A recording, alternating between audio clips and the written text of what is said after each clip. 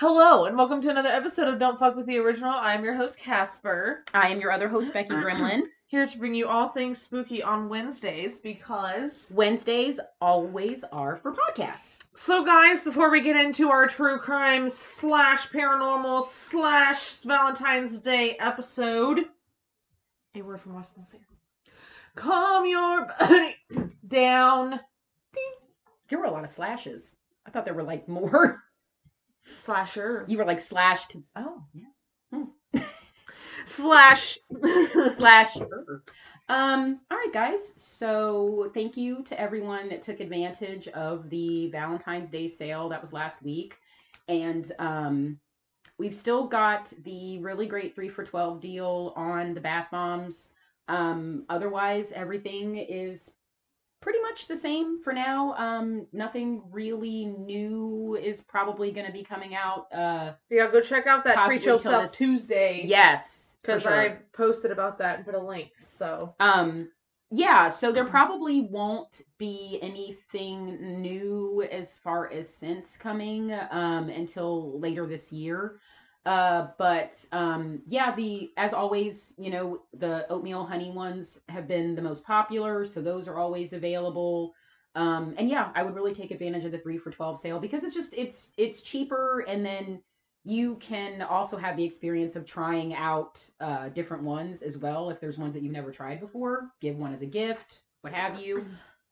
So yeah, link is in the bio on the Instagram, and then like Casper said, the Treat Yourself Tuesdays, there's always a link to the Instagram that will take you to the Etsy page. Otherwise, just go to Etsy and search Calm Your Body Down.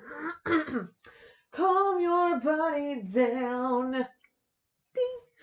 Actually, guys, too, just to let you know, I am feeling better. I know I posted about it on Twitter. A lot of you are giving me well wishes. I appreciate it. Sometimes I just eat something and my stomach's like, no. And then it keeps me up all night.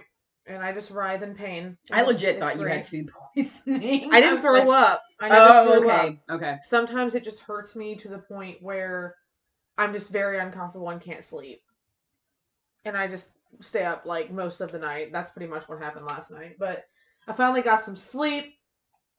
I stayed home from work and watched Nuke's Top 5 for 5 hours because that's what you do. Also, If you haven't watched Nuke's Top 5, go watch his videos because he is probably the best channel on YouTube for anything paranormal because I love that he shows it. He's like, the end is up to you. Is it paranormal? Is it not? That's your decision. I love the guy. He's awesome. So, also, I just want to send out well wishes and prayers to any of our listeners that are in Texas. I follow a lot of people and even know a couple people from Instagram that live in Texas, and just God be with you guys. I just want to send a special prayer to them because they, we pretty much the majority of the country got hit with this winter storm. Yesterday, my husband and I both took off work because they didn't have our fucking road cleared off till almost 10 o'clock. It was an absolute nightmare. And all of you with 4-wheel drive, it don't matter if it's fucking ice. So, don't fuck with ice. Yeah, I don't do ice. I don't do that. I'm just like, absolutely not. And my other job, I have to leave so early in the morning, and my husband has to leave early for his job, and it's still pitch dark out, and none of the roads work. Yeah, so absolutely not. So yeah, anybody but in Texas, this is a state that unfortunately is very ill prepared when they get weather. They're not like us. We live in Ohio. It's not like, like we know when shit like this, even with us living in the southern part of Ohio, so we don't get the lake effect from like Cleveland or what have you. We still get hit here. Like most of our weather.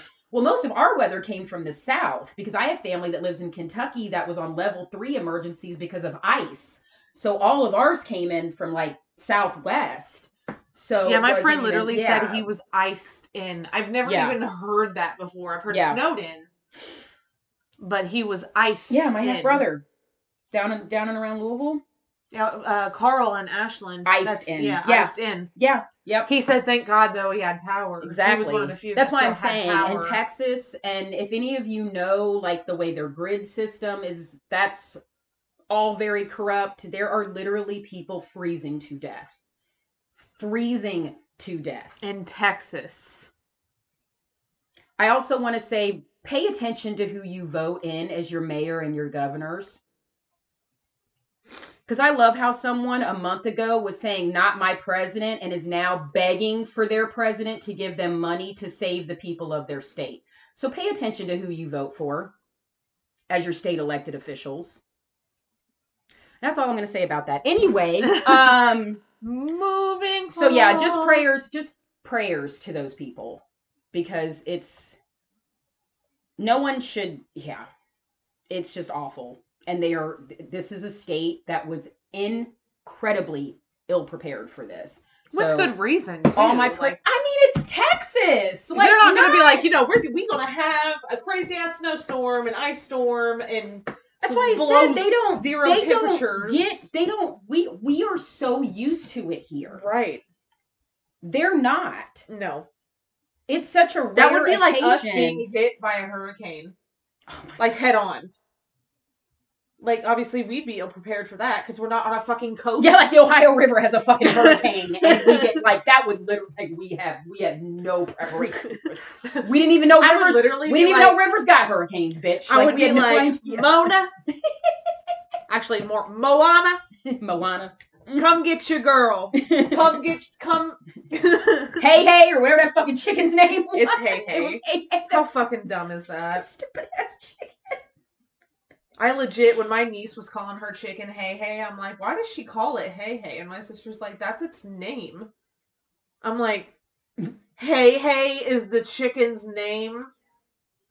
I'm over here going, Hey Hey, where the monkeys? That chicken was dumber than a box of rocks. It looked dumber than a box of rocks. It was like,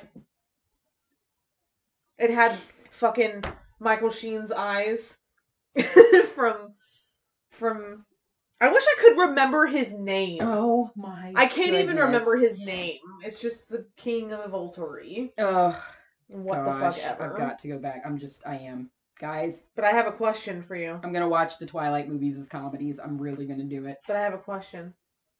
No. No. Am I not pretty enough? No. Is my heart too broken? Stop.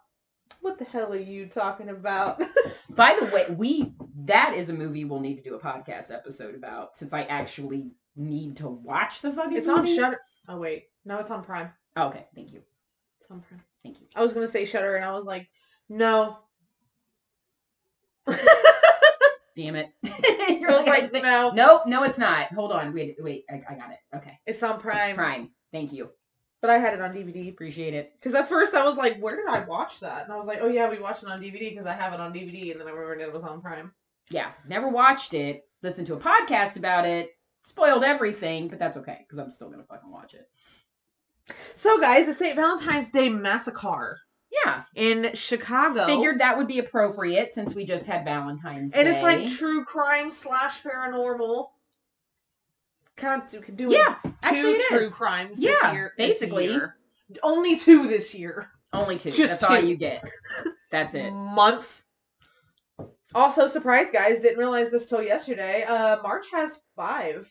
Yeah, me too. Wednesdays. There's 5 of them. 5. So you get a bonus. Don't fuck with the original episode. Those are fun. Keeps us on our toes. We should definitely. Topics. We should hit Cecil Hotel next month. Only because, for real. No, I really do. Like everything. There's a movie. Did you see the movie called Followed? No. Okay.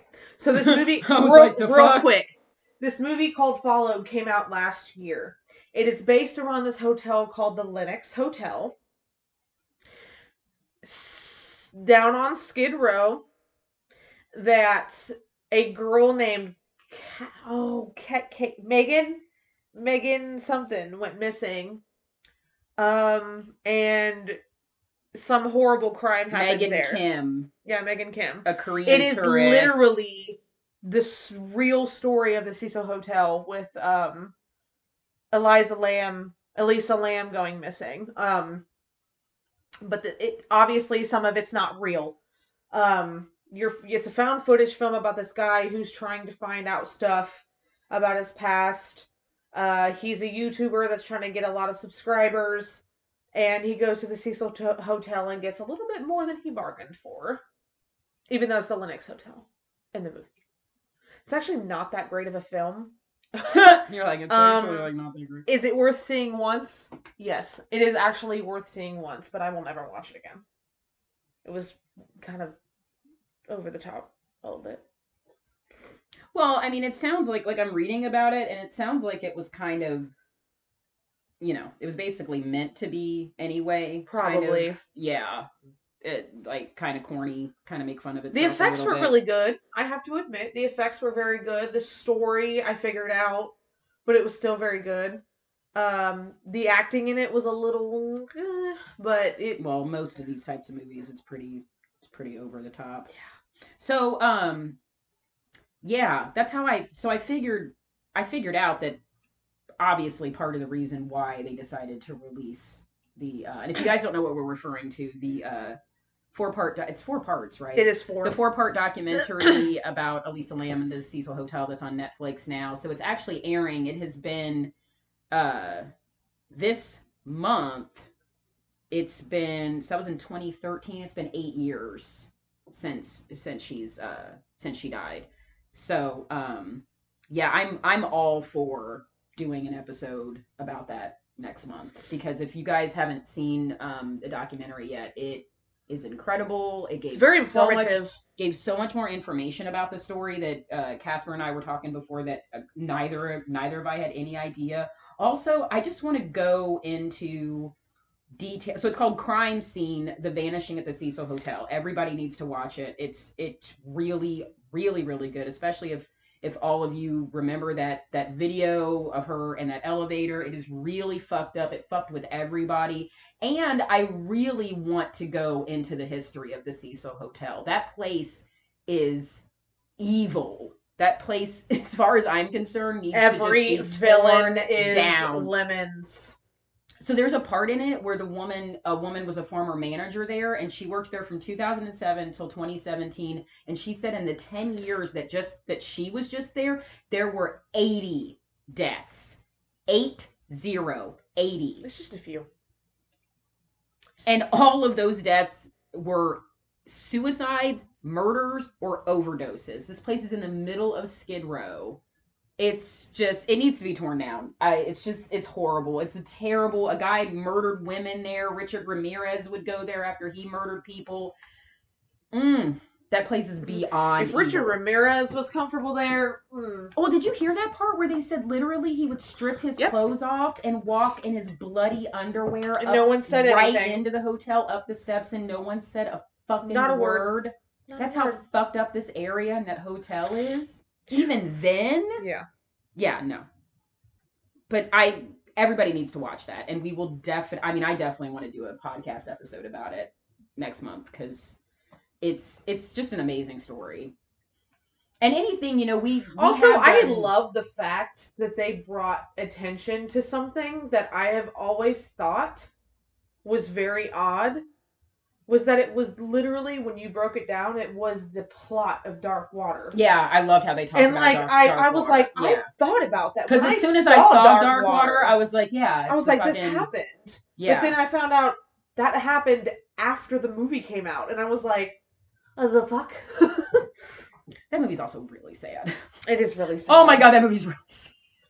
It's so sad. But the coincidences behind that, I was like, that's so weird. There were a lot of them. That's so weird. And that's actually the Japanese remake.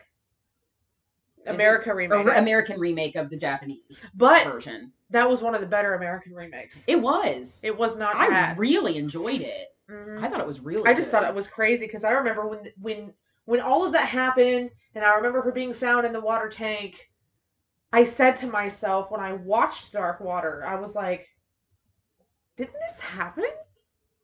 And then I was like, but it happened after the movie came out. Like, what in the fuck?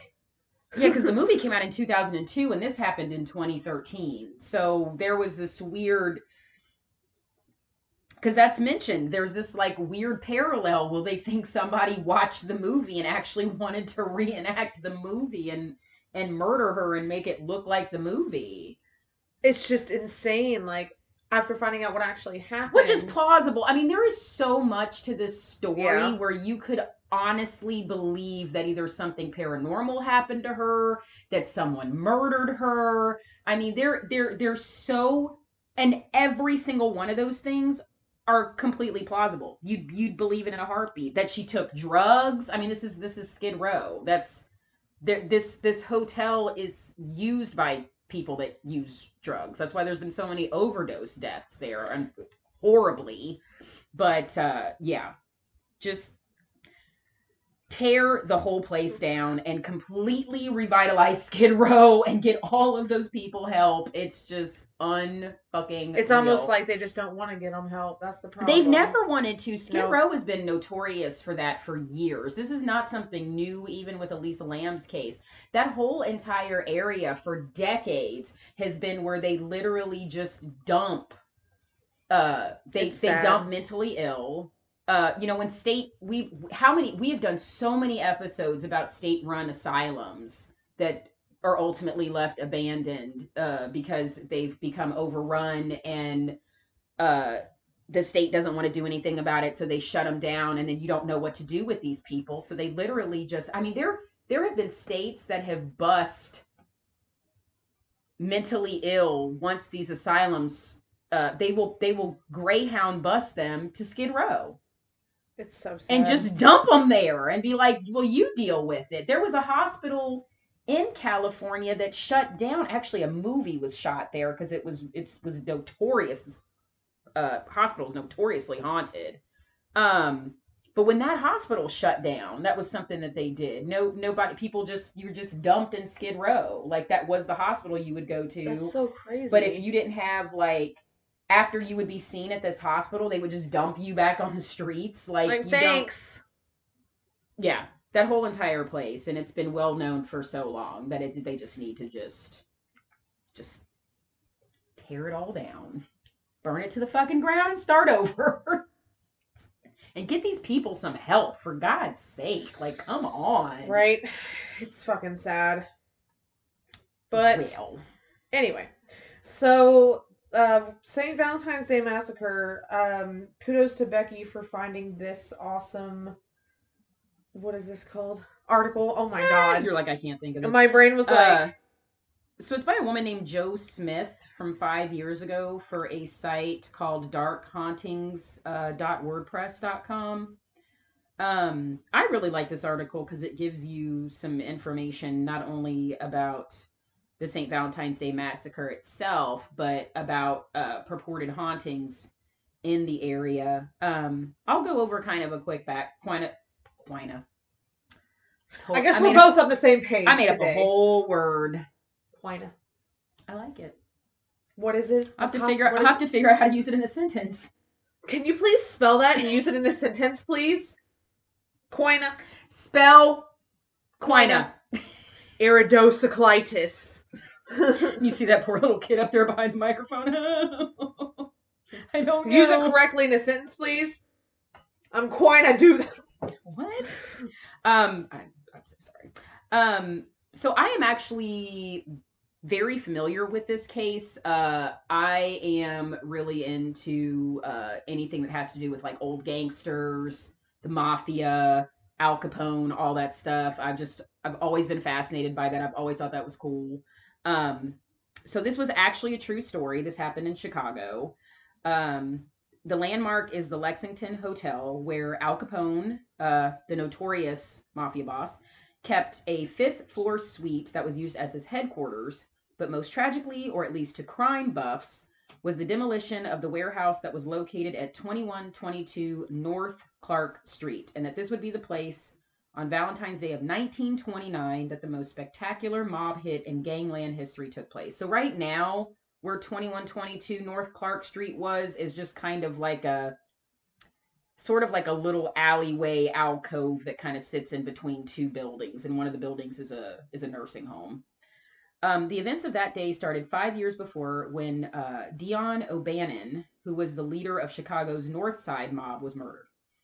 So kind of a little fun fact, guys, that I ended up finding out from my grandma before she passed away, some years before she passed away, that there was a cousin on my grandfather's side that actually used to run with the Chicago mob. What? Back in the day. I did not know this. Was involved with bootlegging. May or may not have known Al Capone. I don't know. So that was kind of crazy to find that out. Do you want to know something even crazier? I was like, what? Someone very close to me is related to John Dillinger. That's fucking crazy. Did you see that? I don't want to where, say who. Did you see that movie where Johnny Depp played him? Public Enemies. It's amazing. That is the best one. It's if you're gonna watch anything about John Dillinger, watch Public Enemies. That is the hands down the best one I've seen about John. Yeah, Dillinger I won't so say far. who, but someone I've seen very his close death to me mask. is related to him. I forget where I was at. It was one of the I've been to like 3 or 4 different Ripley's, believe it or not, and it was one of those, and it has Dillinger's death mask. Wow. I am fascinated by his case. His case is crazy. Because some people saw him as an enemy, and some people, that's how it was with some of these guys, because they would help out poor people, but they robbed people. The cops hated them. He pretty much was in the Hamilton area. Yeah. Oh yeah, big time. So, well, I mean, because Hamilton was little Chicago back in the day, and coming through, and it's so the proximity from there to northern Kentucky. Yep. Which was also high crime, because this is bootlegging. So all of that had to cross over. Yeah. I mean, I'm fascinated by him too. I highly recommend seeing Public Enemies. Okay. So, and continue. Sorry, we kind of went off with John Dillinger a little bit. It's okay because it's still a tie-in, but it's still a tie-in to the story, though. It still is. Totally a tie-in. I mean, Al Capone and John Dillinger, I feel like we're kind of in the same vein. It's in the same, yeah. So pretty much around the same area. So yeah, Dion O'Bannon was murdered. Control of bootleg liquor in the city raged back and forth from north to south, which was ran by Johnny Torrio and his henchman Al Capone. Torrio ordered the assassination of O'Bannon in November of 1924 and managed to start a war in the city. The North Side was not standing for this, almost killed Torrio outside of his own home. This was enough to drive Torrio out of the city and left Capone in charge of his operations. The following month, Capone had his hitman kill Jaime Weiss, who was put in charge of the North Side mob after O'Bannon was killed. His murder left Al Capone's arch enemy, Bugs Moran, George Moran, but he went by Bugs Moran, in charge. Moran mainly stood alone against Al Capone's mob since most of his allies had succumbed in the fighting. He continued to taunt his powerful enemy and look for ways to destroy him. First of all, I would just like to say I'm really sorry for you having the name Jaime. It's pretty it's a very Jewish name. It's a very commonly Jewish name. Well, I feel terrible, but that's still it's okay because no, it's a terrible name. I'm just pointing out that culturally it's a very common Jewish name, but it is nonetheless. I mean, there are just some cultural names out there. I mean, it really is. Stop passing it down. Just it was great if it was Grandpa's name, but we don't need to keep that name. Do we ever see a baby George? Stop. I was just talking about that today with my dad about names. How do you Esther is such an old name. But there's literally this really cute young comic, she's even younger than me, and her name's Esther Pawlicki, which is a very Polish name. So maybe that's why her parents decided to name her Esther, but they should not have done that. Of course, I don't think of the Bible Esther. I'm over here like Esther from Orphan. If it was Grandma's name, that's great, but you shouldn't know. Well, it's like the name Vera.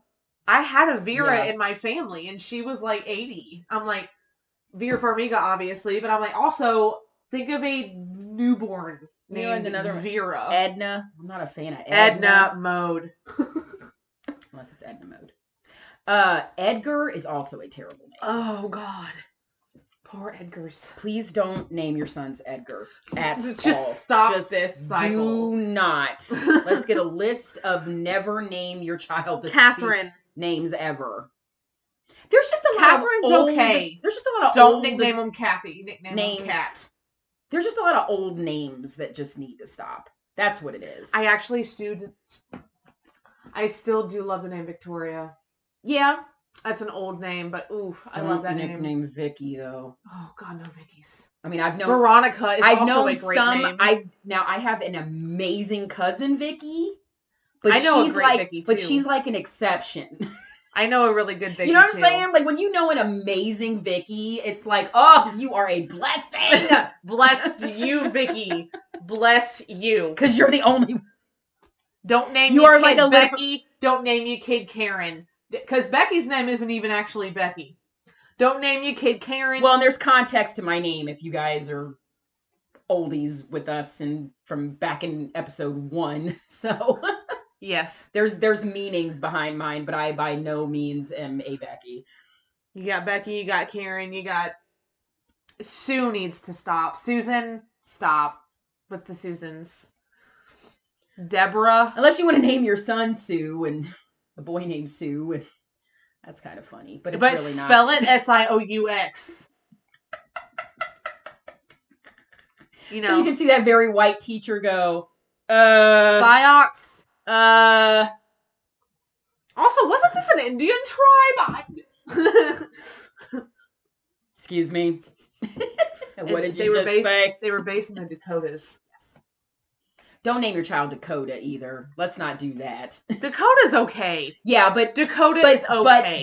But you could prepare yourself to have a very pretentious child though, depending on how you raise them. There's certain names. Can I read this meme? And Dakota's one of them. Not saying it's not a great name. I went away from the article. Can you give it back? Yeah, I can't. You're like, can you give it back, please? I literally just got off the article page because I was trying to go find a meme. And I was like, I fucked up. But anyway, let me find this. I gotta find this meme. Will you find... Really quick, I'm going to continue to read. Moran sided with Joe Aiello in another attack against Capone in early of 1929. They reportedly gunned down... Oh, no, this name. Pasquilano. We'll say that. This was one of Capone's henchmen. Joe Aiello killed him. This enraged Capone, and he vowed that he would kill his enemy on February 14th, and he swore that he would have a Valentine's Day to remember. So then, this will lead us into the massacre. Guys. Okay, what is the name? White people. Oh my god, Lakeisha is such a ghetto name. The first time I ever saw this meme, I swear to God, I cried. Also, can we... White people. Yeah. Here comes my child daffodil ginseng blueberry yogurt.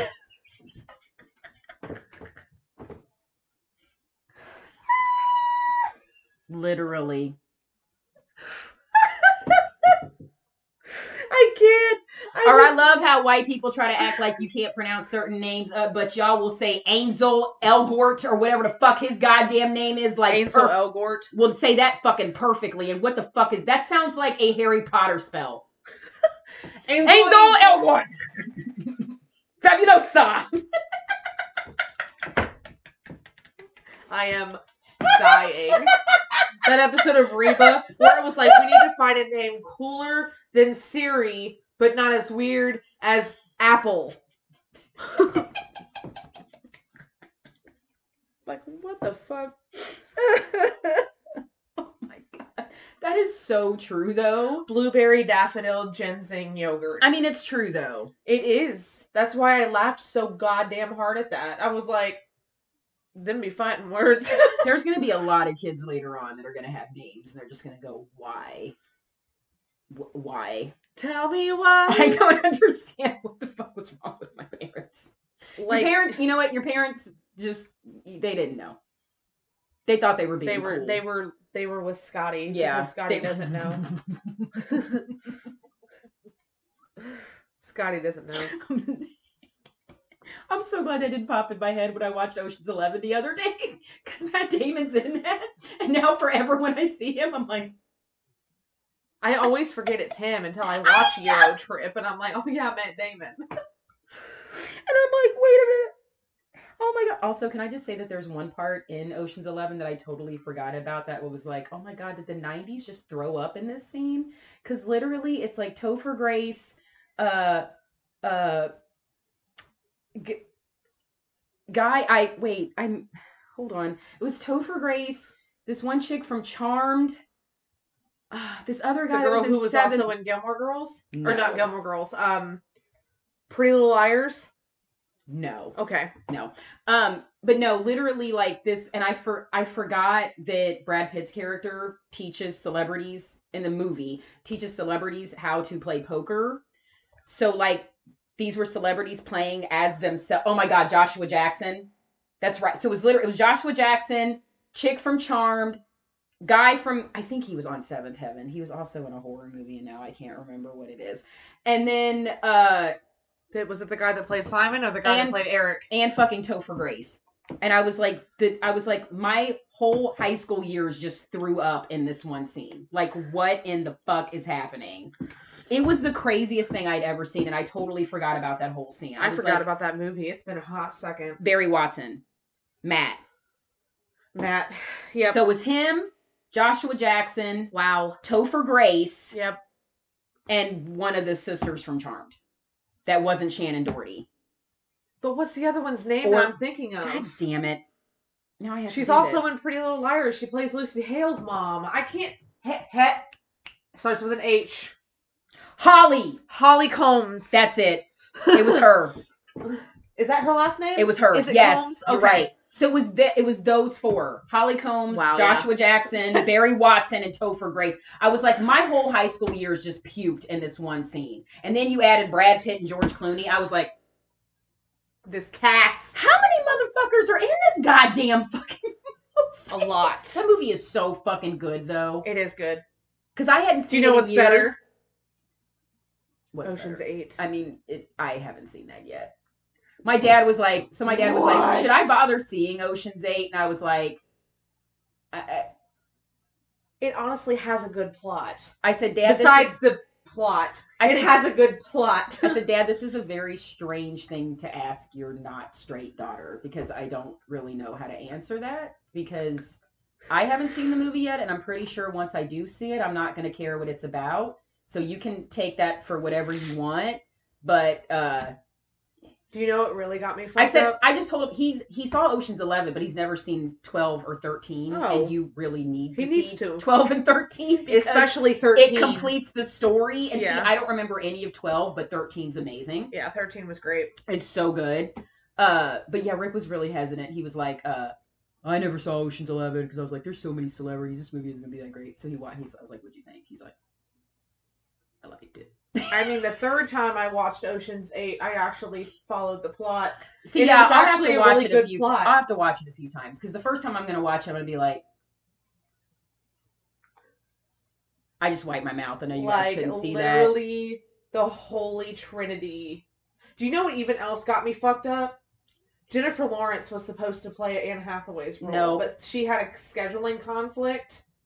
So Anne Hathaway got the role. Y'all, they put Cate Blanchett, Sarah Paulson, and Rihanna in a movie together. Who hates me? Somebody. And Sandra Bullock. Someone that loves me. Anne Hathaway's hot. I mean, someone either loved me when they made that movie or just said, fuck you, bitch. Also, the sexual tension between Cate Blanchett and Sandra Bullock is too much. I can't. I mean, I know Sandra Bullock. I can't look at Sandra Bullock like that. She's like my best friend. Like, I've grown up with Sandra Bullock, so I can't look at her like that. She's like my bestie. Like, I just want to hang out with her. But, like, that's why I said Sarah Paulson, Cate Blanchett, and Rihanna, because I'm like... Rihanna's really hot in that movie, too. She's really hot. Period. But... Did you see her story the other day? I would lick every entire inch of her sweaty body, and I wouldn't care if she took a bath. She hadn't taken a bath in 3 days. I wouldn't care. Did you see the story she put up the other day? No. She was completely topless and she was just covering herself. Wait, I did see that. I was like, okay. I can't. It is. Okay, we need to finish this because I'm gonna. But guys, no. I'm just gonna start talking about all the terrible, awful things. But no, for real, Ocean's 8 is actually a decent plot. It's got a solid ending because there's a good twist at the ending that I truly enjoy. Because she's Danny's sister, right? Yes. Is that kind of the whole? Okay. Sandra Bullock's character is right. Yes. Right. And the sexual tension between her and Cate Blanchett, I'm like, why didn't they explore this? Hello, do it for the gays. Because Hollywood. I mean, Carol happened, so why couldn't have that happened? Well, that was also a period piece, and they were trying to make a point. That's. I want a prequel to Carol. Same. Because I know we all want that scene between her and Sarah Paulson. I know we all want it. You were like. I was like. You have a lisp all of this for no reason. Well, I was talking about Sarah Paulson. I mean, it happens. Her lisp is so fucking You cute. talk about her and you can't. You can't. She really does. Have you heard someone fucking took her cry and remixed it? Someone remixed it. It really does sound like that. I mean, that's... Did you see the interview where she's like, do I really sound like that? She's like, oh my god, I really sound like that. I did. And I was like... Sarah Paulson became self-aware. I still love you, Sarah. I still love you. I don't care. You know what? I would cry when I met her and go, I probably do cry like that. I probably don't. do. I've heard you cry. Okay. You I'm like, I think I have a terrible cry. You don't. But no. There's someone out there who's got a worse. But oh my god, I'm dying. We literally went from Massacre of St. Valentine's Day to Sarah Paulson. Well, that's what we do. That's what we do. You can't mention Sarah Paulson and not just start to you drift off. You just kind of forget where you're at. And it's just, it happens. Okay, that's what the woman does to the gays. That's what she does. Her and Cate Blanchett. Cate Blanchett is a god. Me texting you out of the blue like her in The Hobbit. Oh my god. And I'm like, Cate Blanchett is a god. Yes. Yes. And it was very accurately portrayed in that scene. Yes. So guys, where were we? I'm so sorry. So now we're getting ready to get into the good because Capone has already said no, this is officially happening on Valentine's Day.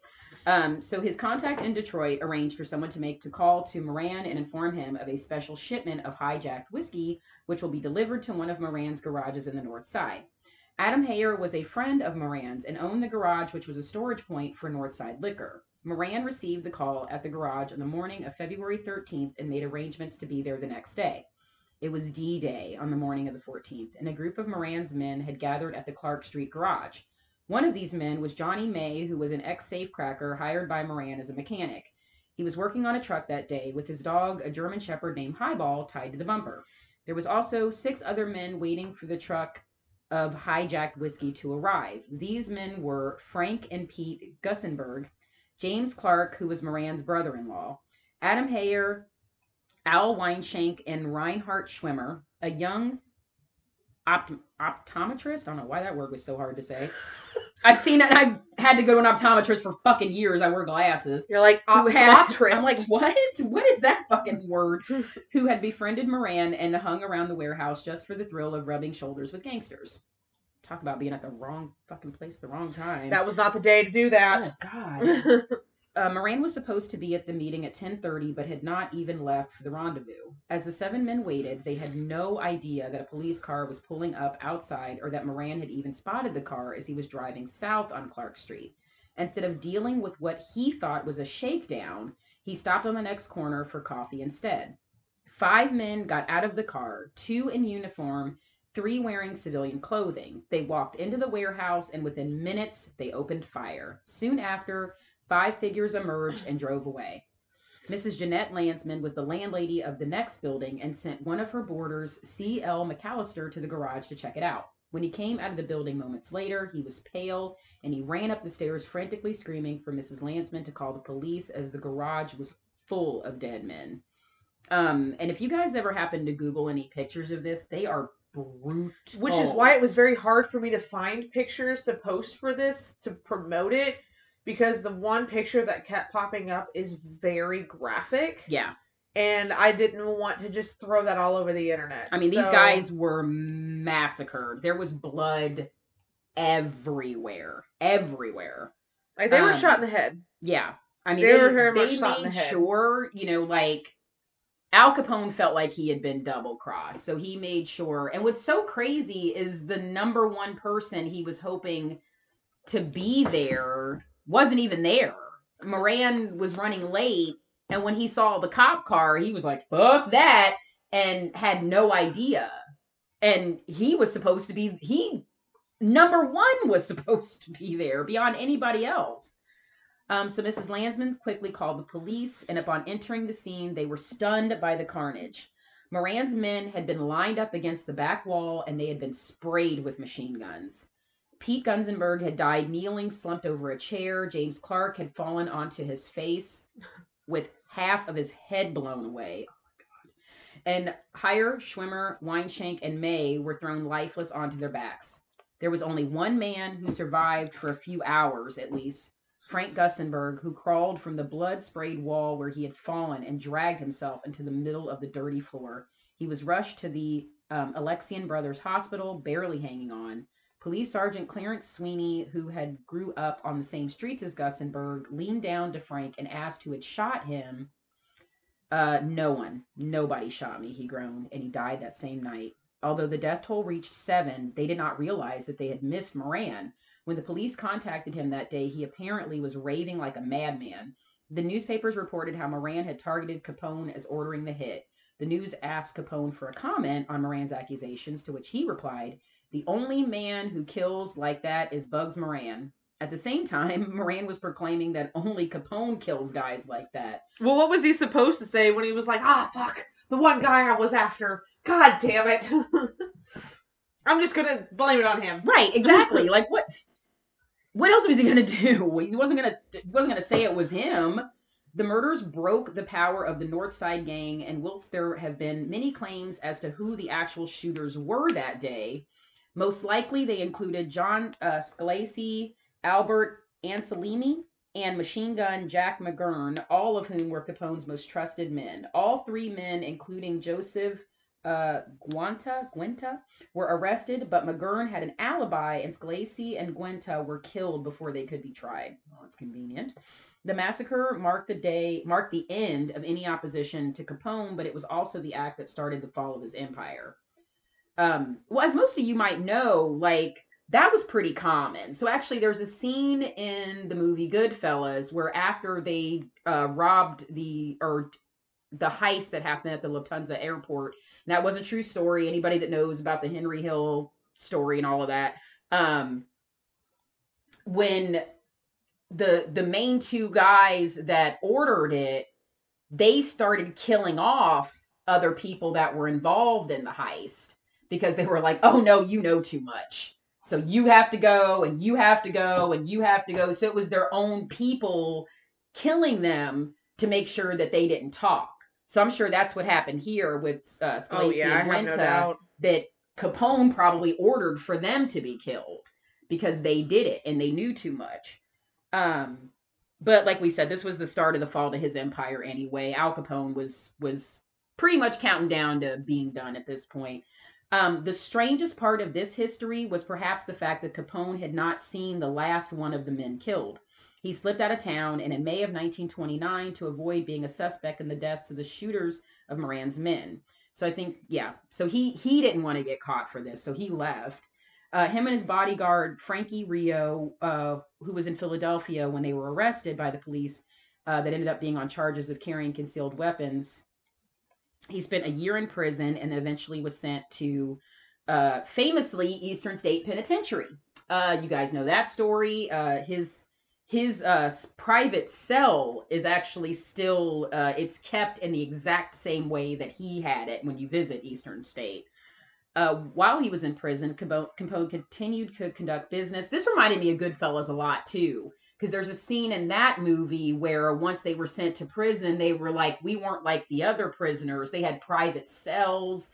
They were able to get in lobsters and steaks, and they're in there cooking, and they've got all this really nice furniture, and they're drinking wine, but meanwhile they're passing money to the guards, right? So that's why they were able to live like that, and we were like, yeah, we weren't like these other stiffs. We got to live in luxury, we got money, even though we were in prison. So it's almost identical to what Al Capone went through. That's why his cell looked the way it did at Eastern State. He was able to ultimately pay to have a cell like that.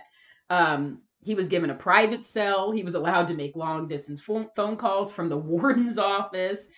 He was able to meet with his lawyers and his brother, who made frequent trips to Philadelphia.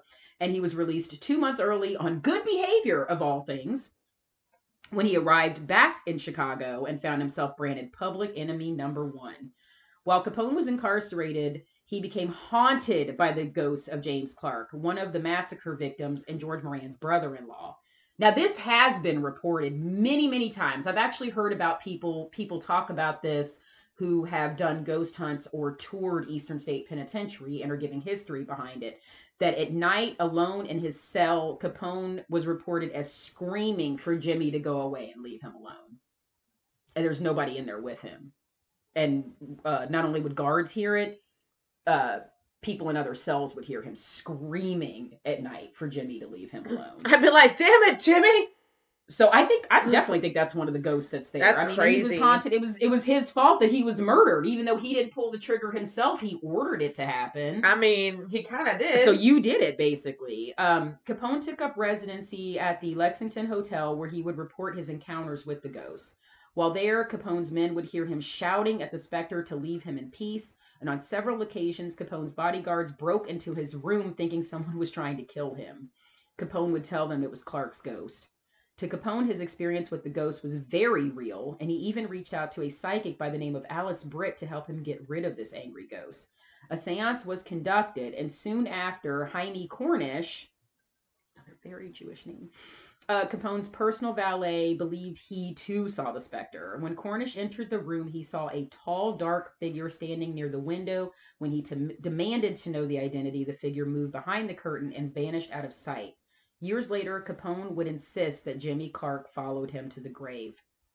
Chicago memorialized the warehouse where the massacre took place.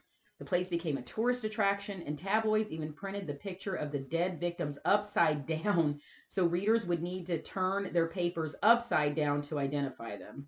The front portion of the SMG garage was turned into an antique furniture storage business in 1949 by a couple who did not know what had occurred there.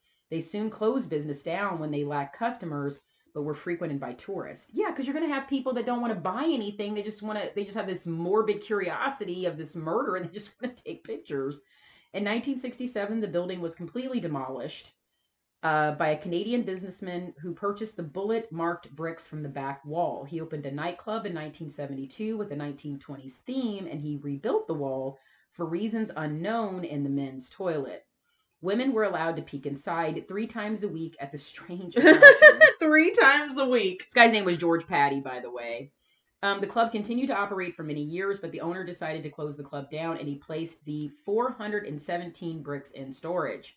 He then put them up for sale with a written note of what happened. Each brick sold for about $1,000, but soon found he was getting back as many bricks as he sold. It seems that everyone who bought one of these bricks was suddenly stricken with bad luck in the form of illness, financial ruin, divorce, even death. It would appear that the bricks had become infected with powerful negative energy from the massacre.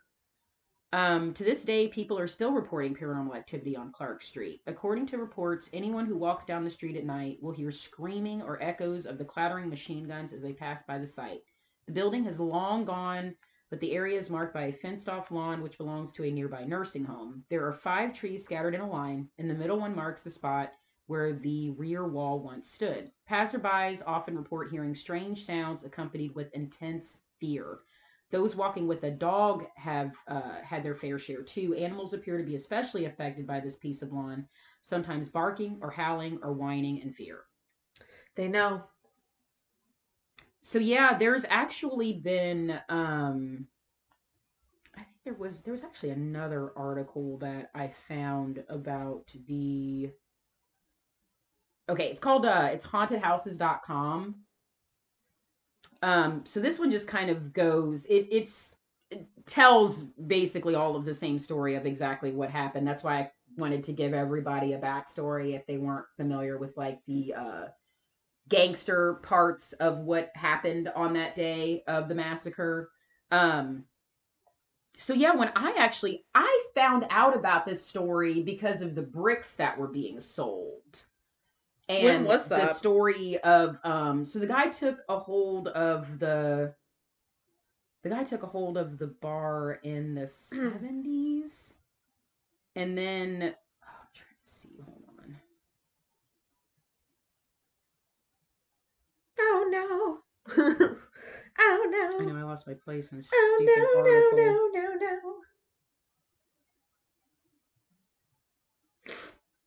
Guys, she's looking. Oh no, I'm so She lost her sorry. place. Okay, it was in 1967 when when the building was torn down, and then the bricks, 417 bricks, were saved when the guy from Canada turned it into a nightclub. And then after the nightclub closed down, I think it was in 1972, that other article said, is when he started selling the bricks after that.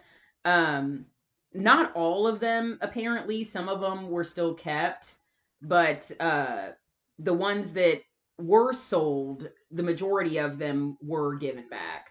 So it's also said that some of the bricks. So yeah, there's been reports that all of the bricks were sold, but I think ultimately ended up finding out that not all of them were sold. It was just some of them were sold, and they were actually kept in a packed box that was numbered. So some of them were kept, but some of them weren't. Uh, Also, if you guys didn't know, ultimately Al Capone ended up, of all things. Now, mind you, this guy carried out, I don't know how many murders, not just counting the 7 that were murdered during the St. Valentine's Day massacre. But of all things, if you guys didn't know the history, Al Capone went to prison for tax evasion. Well, Ted Bundy went to prison because he couldn't drive a fucking car. I know, right? So for someone that's a murderer, he was good at murdering, but not good at paying his taxes. He was, and actually, no, that wasn't it. It was literally what started to happen is that they wanted to nail him so bad, and they couldn't get him on anything except tax evasion. It was the one thing that they could get him on, because there was that policy of, even that guy that lived, and they asked him, who shot you? And he said, no one. You didn't rat. No. You would rather die than be a rat. You just didn't rat. No. You didn't do that. Not in that business. You absolutely did not rat. You didn't do it. So it wasn't that he wasn't good at his taxes. It was literally the only thing that they could get him on. It was the only thing that they could get him on. So he spent 11 years on Alcatraz, and that's where where did he end up dying? He actually died. The bitch was in all of the haunted jails, wasn't he? Yeah, so that was 1931 when he tried to hire a psychic to get rid of the spirit of Jimmy Clark. He returned to Florida after the 11 years that he was released from Alcatraz, and died not long after that. He died of syphilis, of all things. And it's actually said that sometimes if you visit his spirit, Mount Carmel Cemetery, which is in Florida somewhere, it says that there's possibly even spirits that of the St. Valentine's Day massacre that haunt his gravesite, not just him. So he really believes that Jimmy Clark followed him to the grave, and even to this day still haunts his site. But what's really crazy is, well, no offense to you, but that's what you get. I agree. I couldn't agree more. But what I think is really crazy is the fact that there's a nursing home. So where this nursing home is it faces these trees. So there have been countless residents at this nursing home that say that they are always seeing specters. Oh my God. There. I mean, it's been reports for years since that nursing home has been there that they not only do they see spirits, like specters, they actually will see like spectral images, like white. They always describe them as like these white figures if they do see anything. Orbs, tons of orbs. Orbs are reported all the fucking time, and machine gun shots. That would terrify the fuck out of me. Like in the Hearing middle that. of the night, hearing machine gun shots. That's definitely Which a is a residual really haunting. distinctive sound. Oh my, that's the first thing I thought was there is nothing but a residual haunting in this area. But you gotta think how much energy was in that, like, how much energy when that happened. Literally, you killed 7 people with machine guns. Also the screams. And yeah. Yeah, the screams. I don't do the screaming, nope. and the sound of the machine guns. Let me tell you something. If I'm anywhere haunted and I hear a motherfucking scream, you'll see me run so fucking fast. No. I mean, and even I couldn't imagine being in a nursing home of all. Like, you're things. old. You're just trying to live. You're just trying to do your shit. You're just trying to live out the rest of your golden years, and you got to deal with being next to this shit and hearing screaming and seeing orbs and hearing machine gun shots. I'd be like, Deborah, move me. It should also be noted that by the time Al Capone was handed over this empire in Chicago, he was worth about $30 million at the time, and he was only 26 years old when he ordered these murders. Damn. Yeah, he didn't, he was a baby. If you came from, from where Al Capone started off second fiddle and built and became, kind of ultimately rose really fast, really quick at a very young age. So he was just cutthroat. He cared about money, and that's all he cared about. And if you double crossed him, fuck you, pay me. That's a literal line. Pay me or die. That's a literal line from Goodfellas. Fuck you, pay me. Like, and that's it. If you don't have money, you're dead. Fuck you. Like, that's what happens. And he was never going to do it himself. No, of course not. He would hire people to do it. So, yeah, that was the thing that always... So not only is this story so crazy, because even though we know who ordered the hit, nobody actually knows who these 5 men were that murdered these 7 guys. That's still to this day. Nobody knows who actually did it. And then, just all of the energy that is still in that area, that even after all, it's 1929, it's been over 80 years. There is still so much energy in this area, even after the whole building being torn down. Still, people see. Imagine not knowing what goes on in that area, and you're not from there. You have no idea. At night, you're just walking your dog down a nice little Chicago street, and all of a sudden, you hear screams and machine guns. Yeah. And this isn't in, like, the South Side, like, a bad part, like, where you would think, like... I'm trying to think. I've been to Chicago, and I'm trying to think, where exactly is it? I have driven through Chicago, so I don't exactly... Because I've walked around Chicago, and I'm wondering if I've actually walked through it and just honestly not known. So I'm like, North Clark Street in Chicago...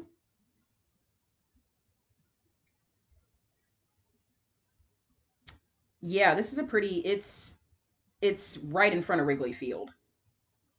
I have been there then. Yeah, it's right in front of Wrigley Field. Because I went to Wrigley Field. Like, I didn't go in Wrigley Field, but I went over by Wrigley Field. And I have pictures by it. It's a really... Like, North Clark Street is a very well-known street. So I've been over there. Because just, it's kind of a... It's kind of one of those, it's like a main road that runs through Chicago, and it runs right past Wrigley Field. Like, it runs up and down through Chicago. So it's a really popular road. That's crazy. I've fucking been there. Of course, at the time, I didn't know. I was just taking pictures outside of Wrigley Field. Yeah, no, you wouldn't have any idea. Unless you... it's one of those, it's one of those things that unless you would know where to be and know exactly where it is, you know, you wouldn't have any idea. But Well, I didn't hear anything like that while I was there, so I would have distinctly remembered. but yeah, like I said, what was that address? Because I'm wondering even if you go, yeah, it was 2122 North Clark Street. But obviously, like we said, the building is no longer there. It's literally just an empty lot that sits next to a nursing home. Oh. It's got pictures. Look. Yeah.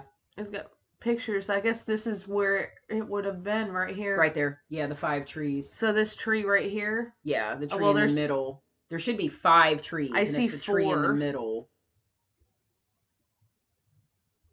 Oh, wait, no, there's 5. Not 5. So it's this one. Yeah. Because there's 2 here, and then there's 3 here. Yeah. So it must be this one. Is there a marker on it? It looks like there's a marker on it. Yeah. No, that's a no parking sign. That's a street sign. It's not on the tree. Wait a minute. Right here is the middle one. Because there's 2 here and 2 here. Okay, so that would be the nursing home. And then this one right here is the middle one. So then that would be the nursing home. That's crazy, dude.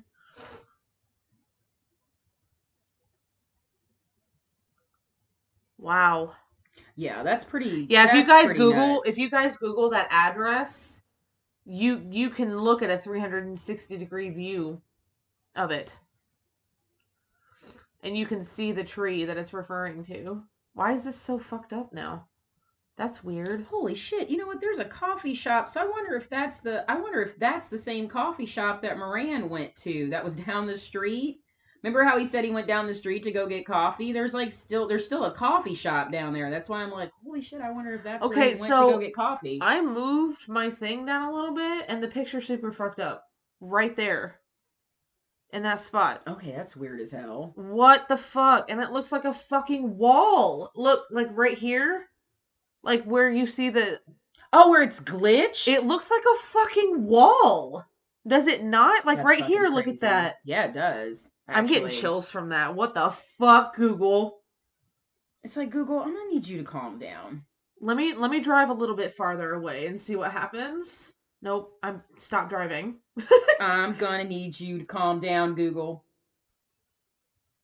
Yeah, it's just so crazy how there's literally nothing there, but you could picture it because you see where the cars are lined up. It's almost like you can picture a car driving up, parking, the guy's getting out of the car, they walk in, and then boom, boom, boom, boom, boom, and then walk out and just drive off. And you could just beeline right down this road and you're done and you're gone. You're just so, fucking gone. Like, this is what it looks like. There's nothing. And then if you move down the street a little bit, it super glitches out. Yeah, also Google glitches. But Google really, does that. Really fucking bad. But yeah, I mean, that's crazy. Like, if you look at, if you Google where it is and you actually are parked right there, you can see, I mean, you can almost imagine the guys just jumping out of their car. Yeah. Boom, boom, boom. And then you just beeline down this road, take a side road. And then you're gone. You're gone. You're just fucking gone. You're out of there. If nobody saw the car, if nobody even had a clue, and if it was in an unmarked police car, nobody would even question it because you would just think it was a cop car. That's crazy, dude. Yeah. So I think there are haunted tours. I'm sure there probably are. I mean, Chicago's is a notorious area for mobsters and bootlegging, so I'm absolutely sure there have to be haunted tours. Oh, I have no doubt. Around there. And I'm sure they probably go right by that area. I'm almost, I mean, how could you not? Right? Especially with all the hauntings that have been purported there for that many years. And of course it started, after because, well, even, you know what? Even if they would have kept the building there still would be hauntings. Because residual. Residual hauntings don't stop. Right. That's why it's still happening, even though it just keeps happening over and over and over. God, that is so... That is awful. That's literally the worst. I can't think of residual It's hauntings literal to me Groundhog Day. or the most are the absolute most horrible types of hauntings when they're so tragic because it's like someone reliving their death or their murder rather. Well, it was just like that story you over told and about the over and over gunpowder and over. factory. Yeah. That scream. Yeah. Like, that's residual. Yeah, you guys don't ever. Let me tell you. You never want any haunted experience to be a scream. That's just a disembodied scream is the most horrific thing when TV you don't know. Yeah. Is enough. I don't even like it when I hear it on TV. If I heard it in person, I would shit my pants. I would shit. It's a feeling that is just indescribable because you don't really know. And you're like you you always think that your first inclination would be to just run, but that doesn't always happen because usually I freeze. Well, because your mind is trying to make sense because it's your brain doing that because your brain is trying to make sense of what just happened. It is literally your brain's your physical body wants to fucking book it, but your brain is like, no, we have to figure out what this is.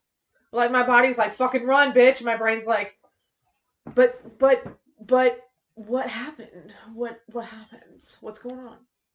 Because you want to know. But also I don't fucking No, care. but I don't. Exactly. Exactly. I'm not even supposed to be here. My body and my head are like trying to separate. And it's like, I'm not even supposed to be here. What the fuck am I doing? The fuck? It's like how I was explaining to you, when you get touched. Yeah. You want to run. I don't. I love being touched.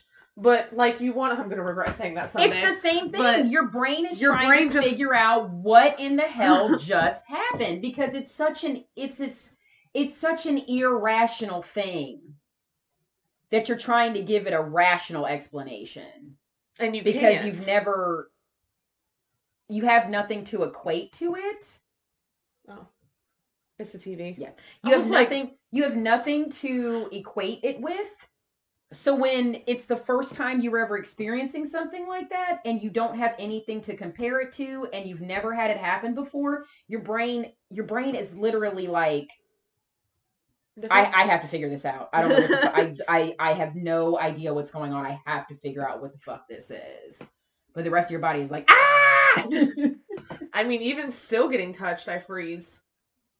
Yeah. When I get touched, I stop moving because I want to interact. Usually the reason I stop moving is because I want to interact with it. Yeah. But yeah, that's all we got, guys, about the St. Valentine's Day Massacre in Chicago. Spoopies. I enjoyed that one. I know it got all over the place for a bit, but I'm glad we got to give some history though, because a lot of people may not have actually heard of the St. Valentine's Day Massacre. And I knew about it, but honestly I didn't know anything like all of it until researching it for tonight. So that was kind of cool getting to learn all of that. Yeah, the hauntings are really crazy. Like I said, I had seen something years back about the bricks being involved and people having all of these really crazy things happen to them when they came in contact with the bricks because it's... Well, and two, it holds energy. I think if anybody is familiar with like Ghost Hunters, and even Ghost Adventures is touched on a little bit, but where they talk about how objects hold energy. Especially brick, limestone, anything that's around bodies of water. Don't take that shit from a haunted site. Don't do it. Don't ever take anything from a purportedly haunted site. Don't ever do it. Don't ever take anything. Obviously, if you're like going to somewhere like Waverly or Mansfield and you're buying, like I've bought shirts. Also, be very careful. I need to warn people too. Be very careful when you buy antiques. I don't think a lot of people realize when they buy antiques. Yeah. If you go into an antique store and something's calling for you, like you're drawn to something, don't buy it. I love how we were both in unison. Don't buy it. No. Especially if it's a mirror. For the love of God, I cannot warn more people. If you are drawn to a mirror in an antique shop, For the love of all that is holy and good, don't It's fucking not buy holy it. and good. It's not. Don't buy it. Absolutely don't buy. I don't care how great it looks. I don't care how much you're into antiquing. I don't care. I don't had someone buy actually ask me one time. They were like, "You don't like mirrors, do you?" And I said, "No, I don't. I don't either. I don't like mirrors. The only mirror that I own is the mirror in my bathroom. I don't even own a mirror. I don't like mirrors since I listened to Scared to Death podcast because they did a mirror and a doppelganger. They've done mirrors and doppelganger episodes. Oh yeah, fuck that shit. And I can't handle that. I just can't. I can't.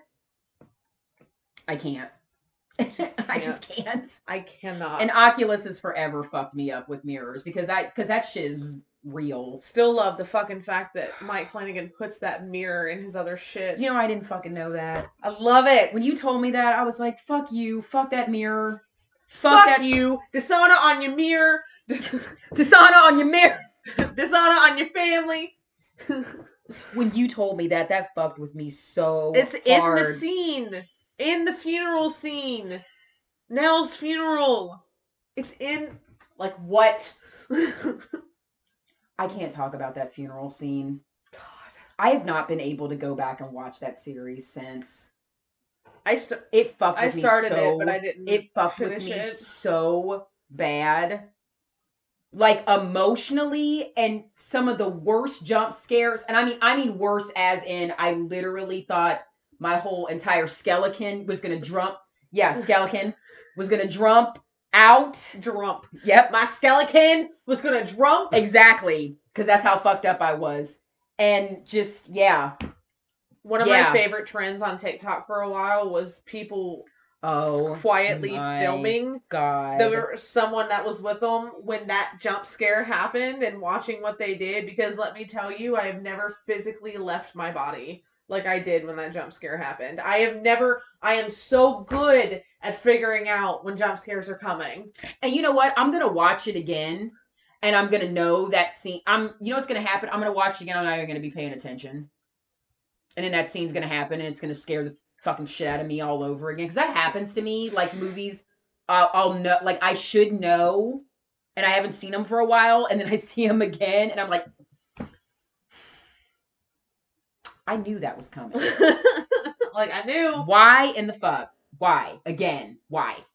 Like, the best time to do a jump scare is exactly when he did it. Do it when the audience is vulnerable. Oh, yeah. That was such a vulnerable scene. Oh, my God. It was the most vulnerable scene ever. And the best times to do it are right after you think one was going to happen. Like, for instance...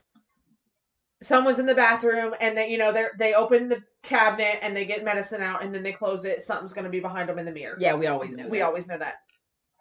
Don't put something behind them. Everyone is relieved. Do a jump scare right after that. Yeah. Because you're relieved and you're vulnerable in that moment because you're relieved. That's when I about shit myself. We're giving a lot of pointers to a lot of horror writers out here, so take some notes. You're fucking welcome. Seriously, just from die-hard horror fans, please, we're begging you, do jump scares right. The Conjuring 2. When she looks in the chair. Right. And the remote drops. Yeah. And you're vulnerable at that moment because you have no idea. Because you're like, oh, okay, well, that was the jump scare. And then the camera goes back to her and he's fucking right behind her and screams, "My house." I was not expecting that in the slightest bit. At all. That actually made my skin jump. I screamed in the theater and everyone laughed and I did too. But yeah, seriously, like, there are horror fans out there that say that they don't like jump scares, and that's not true. They like jump scares. It's just that we're so sick of the same ones. So many of them have been played out, and it's been very few and far between that there have been movies that have done it right. But the ones that do it right, they fucking nail it. I just hate when movies also just rely on them. Yeah, don't do that either. I enjoy a good jump scare, but just... That's overkill, because it's not scary anymore. No. Then you're just like, oh, yep. Oh, yep, that one too. Fuck me up. That's what I want. fuck me up. Yeah, it's not hosted jump scares. It's not right good too. when it's predictable. And there's so many people out there that actually there's a lot of people out there that say that they don't like horror because it is predictable, and that bums me out because it's not that you don't like horror, you do. You just don't like the same ones. Shit. You're just sick of the same ones where it's like, oh yeah, so I had that figured out a mile away because this is predictable as fuck. Yeah, originality and horror. We're getting it. We're getting it. We're moving in that. We are definitely moving in the right direction. We are because we're getting amazing directors right now with making, we're getting the John Carpenters again. We're getting the Wes Cravens again. We're getting the Jordan Peele, Ari Aster, Mike Flanagan, James Wan. Like, they are finally bringing horror back. Yeah, well, we're getting horror directors who love horror but know where the flaws are and they're trying to fix it. Exactly. Yeah. Exactly. So I appreciate that. Appreciate. So next week, guys, you can, because I keep having a mental block and literally forgetting. No, you're totally fine, honey. So I was actually inspired to not only talk about this topic for next week, to round out Black History Month, but also because there's a great new film that hopefully I'll get to see soon that was directed by the amazing actress Regina King called One Night in Miami. And it does sort of touch on singer Sam Cooke's murder that happened in 1964 in LA. So if you guys aren't familiar with the singer Sam Cooke from the 60s, he was murdered very, very, very young, which is incredibly unfortunate because the man wrote some really incredible songs and many, many, many, many R&B classics. Another Saturday Night, Twisting the Night Away, and posthumously his song that is actually spoken even more so in the last few years with Black Lives Matter and movements. His song "The Change Is Gonna Come." It was actually released after he was murdered, and then not long after that, the Watts riots happened in L.A. And then in 1965, we have all of the changes with the Civil Rights Act and what have you. So his murder was really shrouded in mystery because he was a Black singer that was coming into a time where he was crossing over into white audiences, but was also involved heavily in civil rights and was friends with Muhammad Ali, was friends with oh my goodness, what's the name is just escaped me now all of a sudden. But yeah, and he was starting to get into writing songs that were having a deeper meaning within the start of the civil rights movement, which would have been very controversial during that time, and also very controversial because he was starting to become popular with white audiences with soul music. So his death was very tragic. It was also really, really strange. So it's a bit of a true crime episode. There's a great Netflix documentary about it. And even if people believe what they want to believe, it was still a really tragic murder, and he died very young, and he was a very prolific singer-songwriter, so whose music still has influences to this day. So yeah, that'll be next week. If you guys get a chance to watch that Netflix documentary too about Sam Cooke, I think if you just type in Sam Cooke on Netflix, there's actually a Netflix exclusive. It's really great to watch, to not only get history about him and his music, but what ultimately took place that night. So yeah, I'm kind of excited to talk about this because I don't think this has actually been something that's been tackled by many true crime podcasts, and it is a really interesting story. So I'm excited. I am too.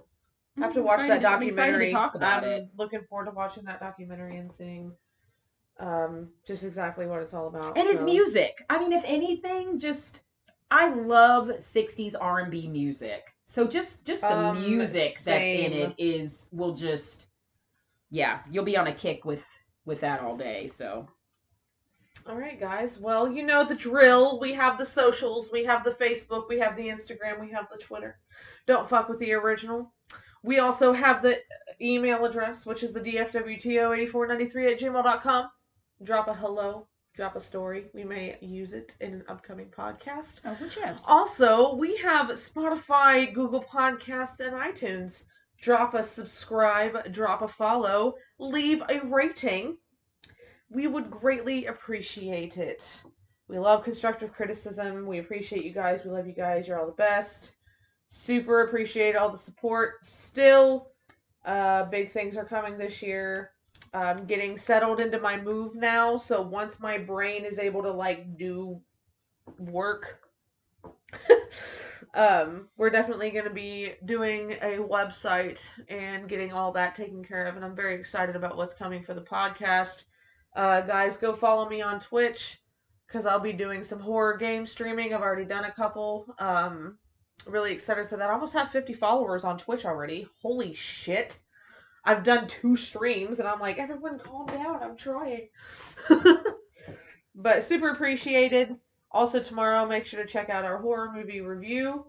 It is going to be Unfriended. I was surprised Unfriended won, to be honest with you. I keep seeing people...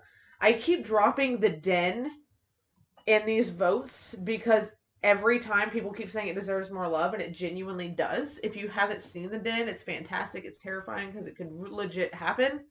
But Unfriended is great. I love Unfriended. Y'all know how much I love Unfriended. So I'm excited to do the review on that. That movie took me a second go round. Well, I mean, it was like I told you. I didn't watch it, but I told you I didn't watch it the right way.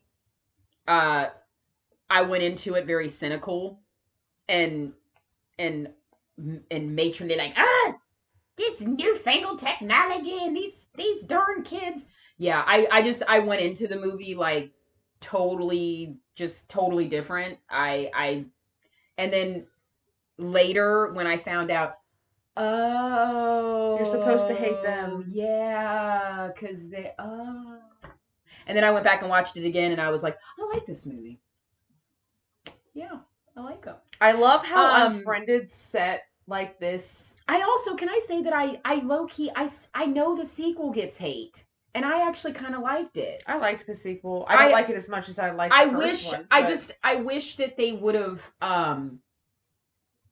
so I like the dark web element of it, because I think shit with the, oh my god, dark web shit fucks me up, like hardcore, like that kind of stuff. So like I loved that.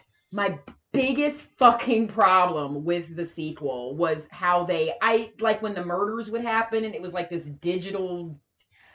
I didn't like that. I didn't like that at all. I think that was my problem with it. I wish they would have found a way to fix that or explain what the fuck that was, because that I didn't like. I would have rather just been regular people killing them that somebody paid to because it's on fucking dark web. I didn't understand.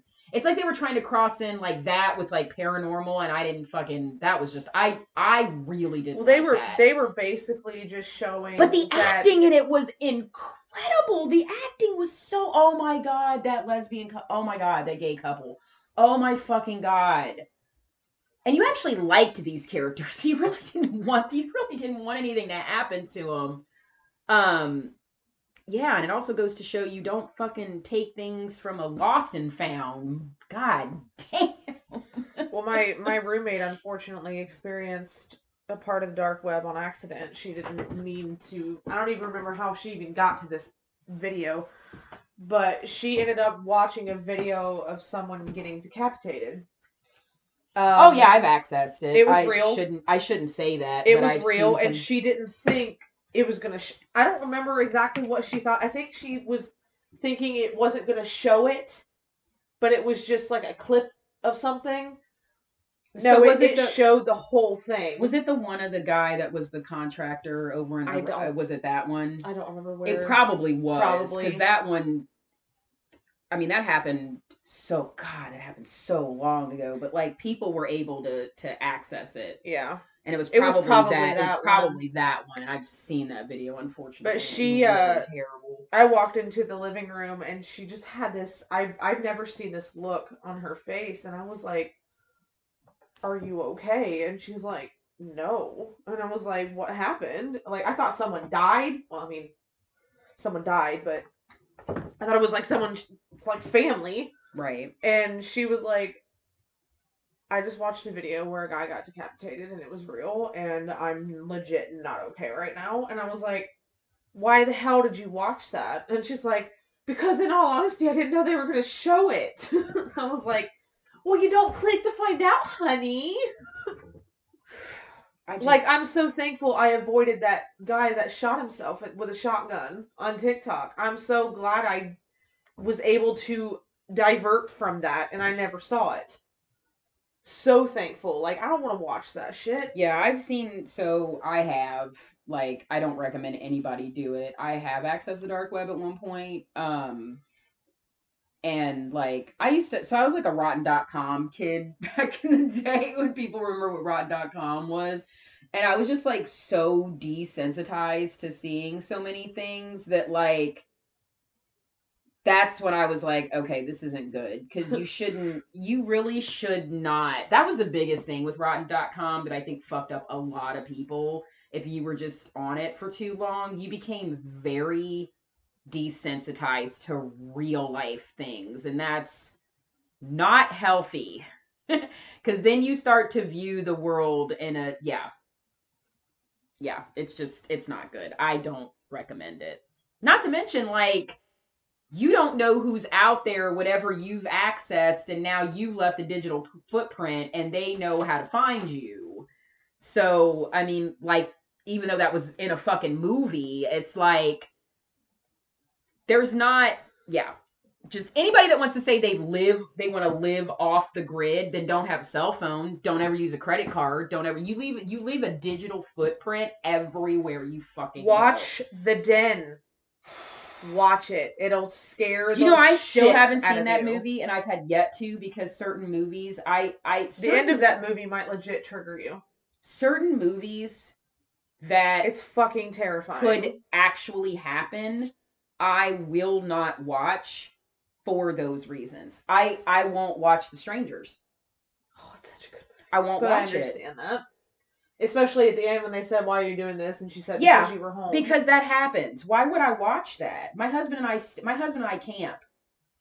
That movie hit way too close to home with what me and my husband do, and we have no children, and but you know what?